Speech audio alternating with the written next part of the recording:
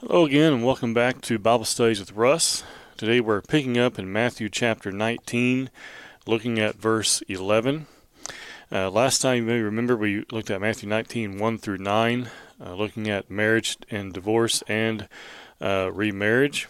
And we discussed those things for the entire period, looking at the one reason given for divorce, as we talked about that being fornication. And today we're looking at Matthew chapter 19, picking up in verse 11, which is really picking up at the very end of that topic of marriage and divorce. Because we know in Matthew 19, verse 10, that the disciples replied after hearing the teaching of Christ there. Their reply in verse 10 was, his disciples say unto him, if the case of man be so with his wife, it is good not to marry, from the King James translation there. And so the idea there is pretty clear that because the teaching is so strong, or maybe that marriage, that the teaching on marriage, divorce, and remarriage is so strict, or so, not to say so very serious. I guess strict isn't really the word to use there, but so very serious is what we find pointed out here. As they say here in verse 10, it is better not to marry. There, Matthew 19, verse 10. And then we find in verse 11, as Christ continues teaching, and some Bible translations have the heading, Jesus teaches on celibacy. I really don't think that's what he's talking about here in context. But let's look here at verse 11 following. But he said to them, all cannot accept this same, but only those to whom it has been given. This is a figure of speech here, means to accept in the mind and in the heart, to them whom it was given. This is not saying there's just a select few to whom this teaching is given to. That's not what he's talking about at all. But to whom it is given is the person who has a sincere and open heart, who's going to listen to his words. That's who's going to accept it. They to whom it is given, those who are taught and understand the will of God on this subject, is another way that Brother Patterson puts it here. And you look at verse 12, he says, for there are eunuchs who were born thus from their mother's womb, and there are eunuchs who were made eunuchs by men. There are eunuchs who have made themselves eunuchs for the kingdom of heaven's sake. He who is able to accept it, let him accept it. Now, can they accept this teaching? Well, eunuchs and other individuals who have decided not to marry a eunuch, I've never, to my knowledge, heard of a eunuch being married. I don't know of a woman who would take a eunuch as her husband, because one of the greatest joys in the life of a woman is to bear children, and so to marry a eunuch, I've never heard of that. Perhaps someone has, I don't know. But here in verse 12, he says there are eunuchs who are born thus from their mother's womb. Those who are unable to have children for reasons that, just like today, people sometimes have great difficulty having children. We understand, talking about really the idea of infertility. It seems to be the idea there in verse 12. And there are eunuchs who are made eunuchs by men. When you say what that means, that men made them eunuchs. And there are eunuchs who made themselves eunuchs for the kingdom of heaven's sake. I don't really think he's talking about here physically that made themselves eunuchs. Maybe some, though, did go to men and request to, go to a priest, or maybe not to a priest, someone, and whoever did those types of things and made them a eunuch. Or maybe they decided, hey, I'm not going to marry, I'm not going to have children. And that's how they made themselves eunuchs. Which probably is, in reality, is the more obvious, probably the more the reason or the way a person became a eunuch more often than not. Though it wouldn't be unheard of for someone to during that time to be made a eunuch, because eunuchs are looked upon as those, especially during this time period, those who did so because they want to dedicate themselves for a certain purpose, maybe for the service of a king. And so a eunuch is not going to have the same desires as someone who's not a eunuch. And so they want to dedicate themselves for a certain service. Here he mentions here that some could become a eunuch, he says, for the kingdom of heaven's sake. But the Patterson points out here in verse 12, he says here, Jesus notes some classes of men to whom it is given to abstain from marriage, and he mentions here eunuchs. These cannot receive the teaching of marriage and elect to stay unmarried. Eunuchs, again, will not typically be married. Again, I've never heard of a eunuch being married. Others might find it necessary to abstain from marriage here in times of persecution and trial, because if it's time of heavy persecution, getting married, well, that would put your wife and perhaps your children in jeopardy. Some of the apostles, might abstain from marriage in order to be involved in a religious cause, maybe in difficult places or in circumstances, so they don't marry because they don't want to put their family in harm's way. So for the sake of the kingdom of God, they voluntarily remain unmarried. And Brother Patterson also points out here, he says, consider what Paul says in 1 Corinthians 9, verse 5, and also 1 Corinthians 7, verse 25, talking about marriage, which we'll get to those things later. Because we're going to be looking at various books and various topics, we'll later get to Paul's letter to the Corinthians. But let's continue reading here. So that's verses 11 and 12 of Matthew chapter 19. Again, I don't think he's talking about celibacy. I know here in the New King James I have up on my computer says Jesus teaching on celibacy. I think he's talking about those who are abstaining from marriage for certain reasons, for religious reasons. I want to take these two verses and say, well, here's Jesus teaching on it. Celibacy is the idea that a person, of course, is not going to be married, but this really goes back to verses 11 and verses 1 through 10 to me. This is really all tied together. These individuals who are not married for reasons of dedication to God or to the king. But I don't like that phrase, Jesus teaching on celibacy, in some of these headings, because there are those today who will go beyond what Christ is talking about here and say a person, who wants to be, for instance, the Catholic or Catholic friends, they teach that a person who wants to be a priest cannot be married. Though I think recently they may have even changed that. I don't know. They have changed a lot in the last few years. I say that kind of laughing, not make fun of them. It's just some things have changed that it's hard to keep up with. And it could be possible that some Catholic congregations, if that's the term you use, at different places may not even have some of the same things. I'm not sure. Same teachings as some others. Of course, you have the Greek Orthodox and others Orthodox of these other denominations. But the Catholics, for a long time at least, would teach that those who want to be a priest could not be married. And it seems like, of course, Christ does not teach that is a requirement in order to be a servant of God. Obviously, Peter was married. We know that. Christ, one of the people that Christ healed was Peter's mother-in-law, which indicates to us that Peter was married, obviously.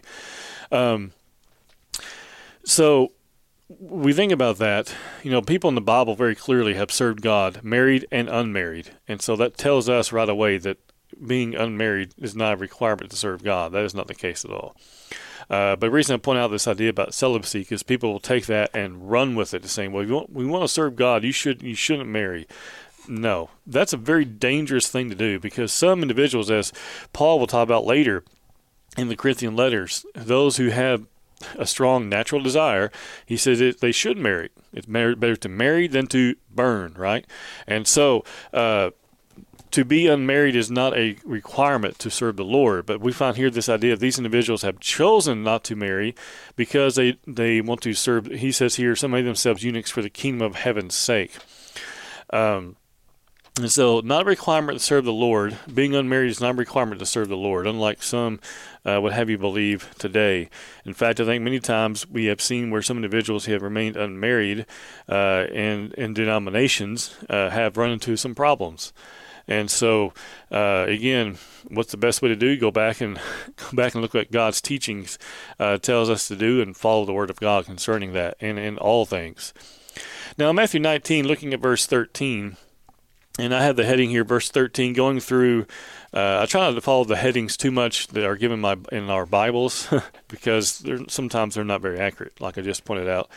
But in verses 13 through verse 15, you have here where Jesus talks about how the kingdom of heaven belongs to those like little children. Looking at verses 13 through verse 15, the Bible says, Then little children were brought to him, that he might put his hands on them and pray. But the disciples rebuked them, talking about the children and those who bring the children to him. Let me back up. I don't think they were rebuking the children. I think they were rebuking those who are bringing the children to him. Because you see it in verse 13, the little children were brought to him. Verse 14, but Jesus said, let the little children come to me, and do not forbid them, for of such is the kingdom of heaven. And he laid his hands on them and departed from there. Now, this is also found in Mark chapter 10, 13 through 16, and also Luke 18, 15 through 17. You notice how Christ deals with, how he handles the children here. He talks with them, and the Bible tells us he prays for them, and he blesses them, or he lays his hands on them. Verse 13 and verse 15. He might put his hands on them and pray. Putting your hands on someone is not an uncommon practice. I probably may mention this before. Sometimes some of our denominational friends do things, and because they do it, we feel like, well, now I'm uncomfortable doing that because I feel like we're being denominational because they do that, and if we do that, it just kind of feels awkward. And we shouldn't be that way. For instance, there are those, and I'm probably putting this out in some of our Bible classes here in Ulaga. There are those in the Old Testament time who, and in the New Testament time as well, when they would pray to God, they actually would lift their hands up to the heavens. Now today, because of, again, some of our denominational friends have taken this and become very charismatic with it and very emotional with it, that we don't do that. I don't see that being done in the church today. I think what has happened over time is we see some of our denominational friends and acquaintances doing this, and we say, I don't feel comfortable doing that now because they're doing this. It seems very charismatic and it's not very genuine, and I don't want to do that because I don't want people to have the same feelings about them as they do about me, so I'm not going to lift my hands, in prayer when I pray to God. Keeping in mind, and again, in the Bible, we find where people will lift their hands to God, like this or whatever it is they may be doing when they're praying to God. Not an unscriptural thing. The point I'm making is, when we talk about those types of things, is that people today, when that happens, if that were to happen to church, people may look at you like, why are they doing that? Are they wanting attention? Do they feel like they got the Holy Spirit? They mean it in some charismatic way. What are they doing? It would probably come under question more and cause a lot of confusion more than it would anything else. But it is literally, it's not a unscriptural thing to do that, to lift your hands. Or here in this instance, he was putting his hands on the children and praying for them. I remember one brother when he was getting to be married. The photographer was there doing some pictures, and she wanted us to, in one picture, to put our hands on him and look like we were praying. That is not an unbiblical view or unbiblical act to do that. I think sometimes, we do that. It really kind of shows some closeness. To me, it shows a little bit of sincerity. But we've kind of moved away from that because of the stigma that now kind of goes with that, where we feel very denominational. We got to put my hand on this person, and now it's really holy, And so a lot of things have been, you might say, almost ruined because of things like that. But here in verse 13 through 15, this is what Christ does. He puts his hands on them, and he's going to pray in verse 15. And he laid his hands on them, and he departed from there. That indicates he laid his hands on them, and he prayed, and then he left there. Again, when I think about that as just being a sign of closeness and concern and showing a genuine love and interest in that person, or in this case, in the children.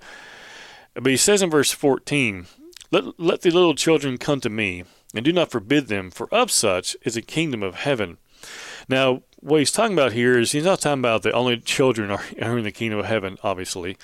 But the idea here clearly is that their disposition, their innocence, as Brother Patterson puts it here, he says the disposition or character is to that which he refers. Children are what? We look at them many times as harmless, as innocent, as pure. And we understand, people say, well, I know some children are kind of rowdy. Yeah, okay. But that's something we're talking about here. We're talking about children that most children, what can we do? When you think of a child, we think, well, we can sit down, we can talk with them, and we kind of get tickled at some of their things that they say and their ways of thinking, and sometimes are very simple.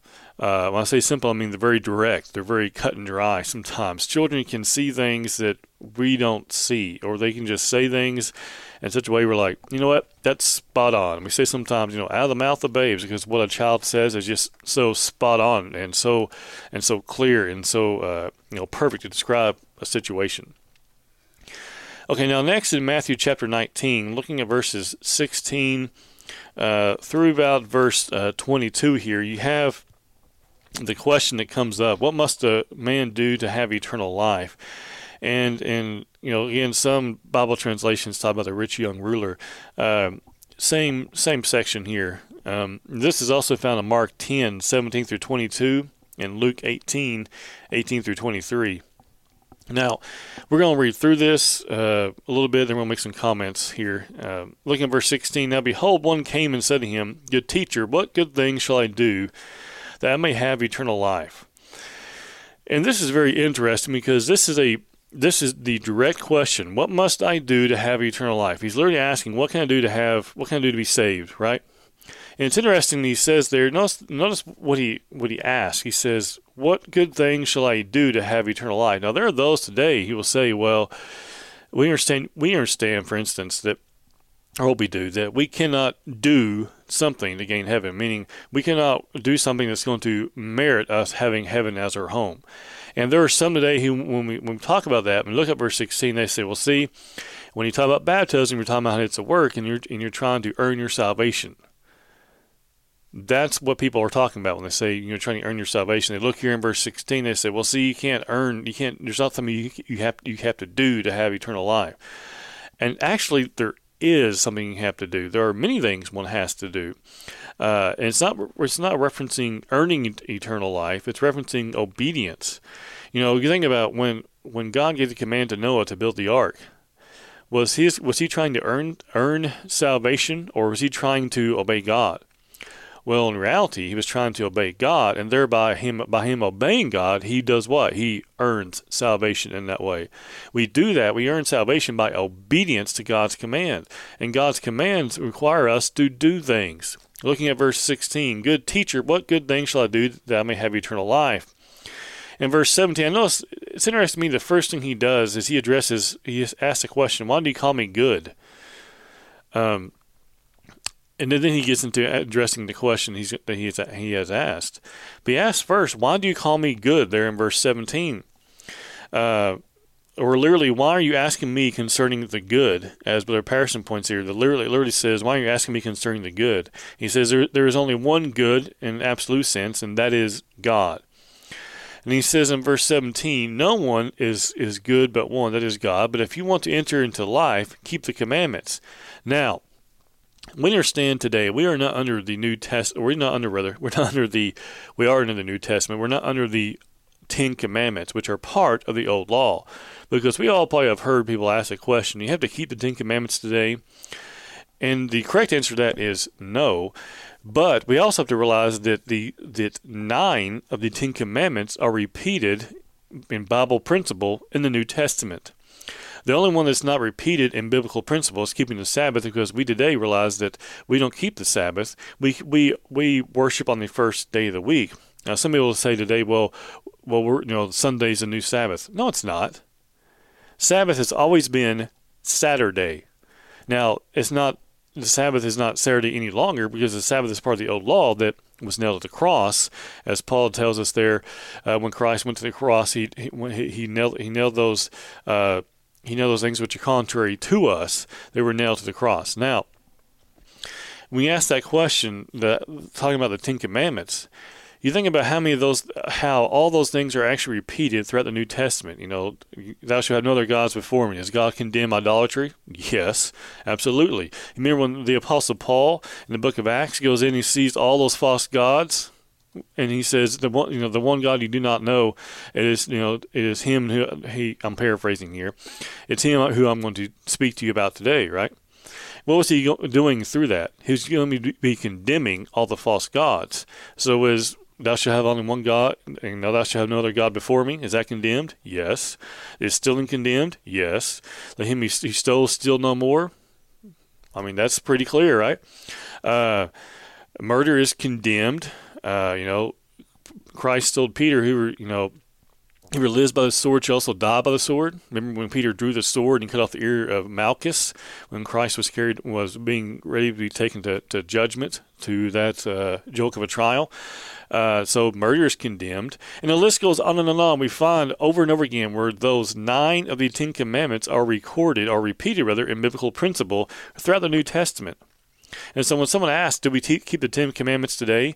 No. But we need to clarify that if we say it that way.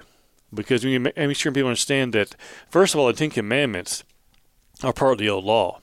And are we under the old law today? No. When people start saying, well, you're saying we don't keep the 10 commandments?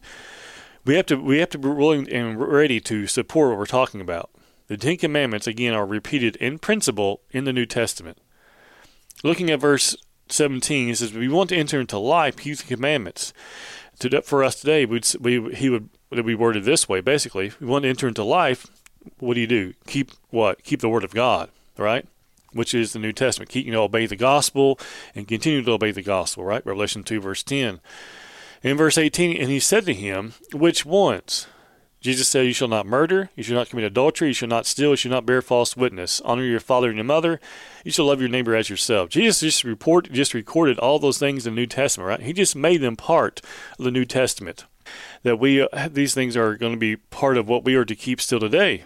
You notice, though, what is omitted here. Now, we understand, and until Christ goes to the cross and the old law is nailed to the cross, until those things take place, they're under the old law. But notice here, notice how he does not mention keeping the Sabbath.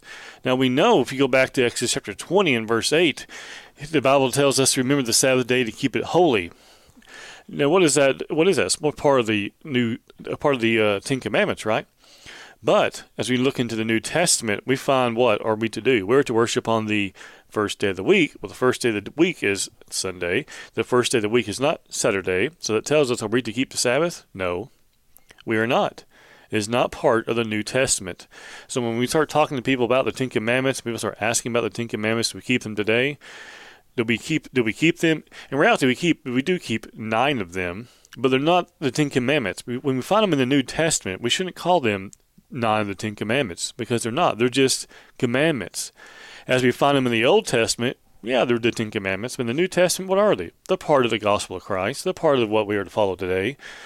And so we need to be really careful how we address that and make sure that we don't simply just say, oh, no, we don't keep the 10 Commandments, because we do keep them as they are found in the New Testament law. But they're no longer, I would not still call them the 10 Commandments today.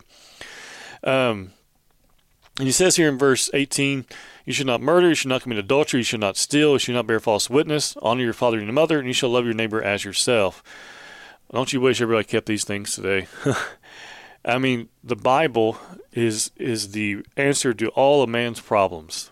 Just these things alone here in verse 18. You shall not murder, you shall not commit adultery, you shall not steal, you shall not bear false witness. Those 4 things right there alone would change an entire nation. But he's not done. He says in verse 19, honor your father and your mother. There's another huge one, right? I mean, they're all huge. And love your neighbor as yourself. Those things would change a nation, let alone the heart of man. And people start asking, what can we do today? Go back to the Bible. Go back to the Bible. The Bible will solve all man's and all the nation's problems that we have. They can be solved by obedience to God's word. Going back to verse 20, the young man said to him, all these things I have kept from my youth. What do I still lack? Now, his claim, of course, does not mean he actually did keep them. As Patterson points out here, again, you heard me talk about Max Patterson, whose commentary I use here. He says his claim, he calls it a claim, of course, does not mean he actually did keep them. The question, he says, what lack I yet, or as the New King James says, what do I still lack, may reveal an uneasy conscience. What else am I missing? It's not, he could have been doing all these things, but the one person he knew, Christ. Now, Christ knows he knows what is in the heart of man. He knows our thoughts, our intentions. He knows what's important to us. He knows what in our mind, what is the most important thing in life. And so with those things in mind, what does Christ ask him next? Or what does he say to him next in verse 21? Jesus said to him, if you want to be perfect, and notice what does Christ do? Go and sell what you have and give to the poor, and you'll have treasure in heaven, and come follow me. He hits him in the pocketbook, effectively, right? Go and sell all that you have and give it to the poor. He addresses materialism, and he addresses the treatment of one's finances there in verse 21, right? He says, just go sell everything you have and give it to the poor, and you'll have treasure in heaven. Then come and follow me. In verse 22, but when the young man heard that saying, he went away sorrowful, for he had great possessions. That tells us this man was clinging on too tightly to material things. He was hanging on too tight. And the Bible says in verse 22, he went away sorrowful. He went away upset. What did Christ tell him to do? Sell everything you have and give to the poor, and you will have treasure in heaven. Christ said, if you did these things, you'll have treasure in heaven. Now, it's much easier to read this than it is to apply it.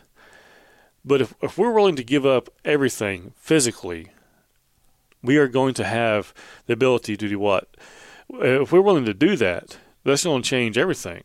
And what Christ is doing here in verse 21, he is able to reveal to this person, to the young ruler, as he's called here in many Bible translations, he reveals to him that what? He's not perfect. That he still has things he needs to work on. Because what does he do? He doesn't just go away. He doesn't say, no, forget that, and just leave. In verse 22, the Bible says he went away sorrowful. He went away sad, because Christ tells him to say everything that he has. Now we're going to stop there. Verse 23 through 30 is no doubt going in with what we're talking about here. It really ties in with what Christ just talked about in verse 21 and 22. That is material possessions, right? And being rich. And so we're going to stop there today. When we come back next time, we're going to pick up, because there's a lot of material there, and in the time we have remaining, it won't be enough to discuss these things. So we're going to pick up next time in Matthew chapter 19 and verse 23. And so I do thank you for being here with me today. Hope you enjoyed this Bible study, and hope you have been encouraged by it, and hope to see you again next time.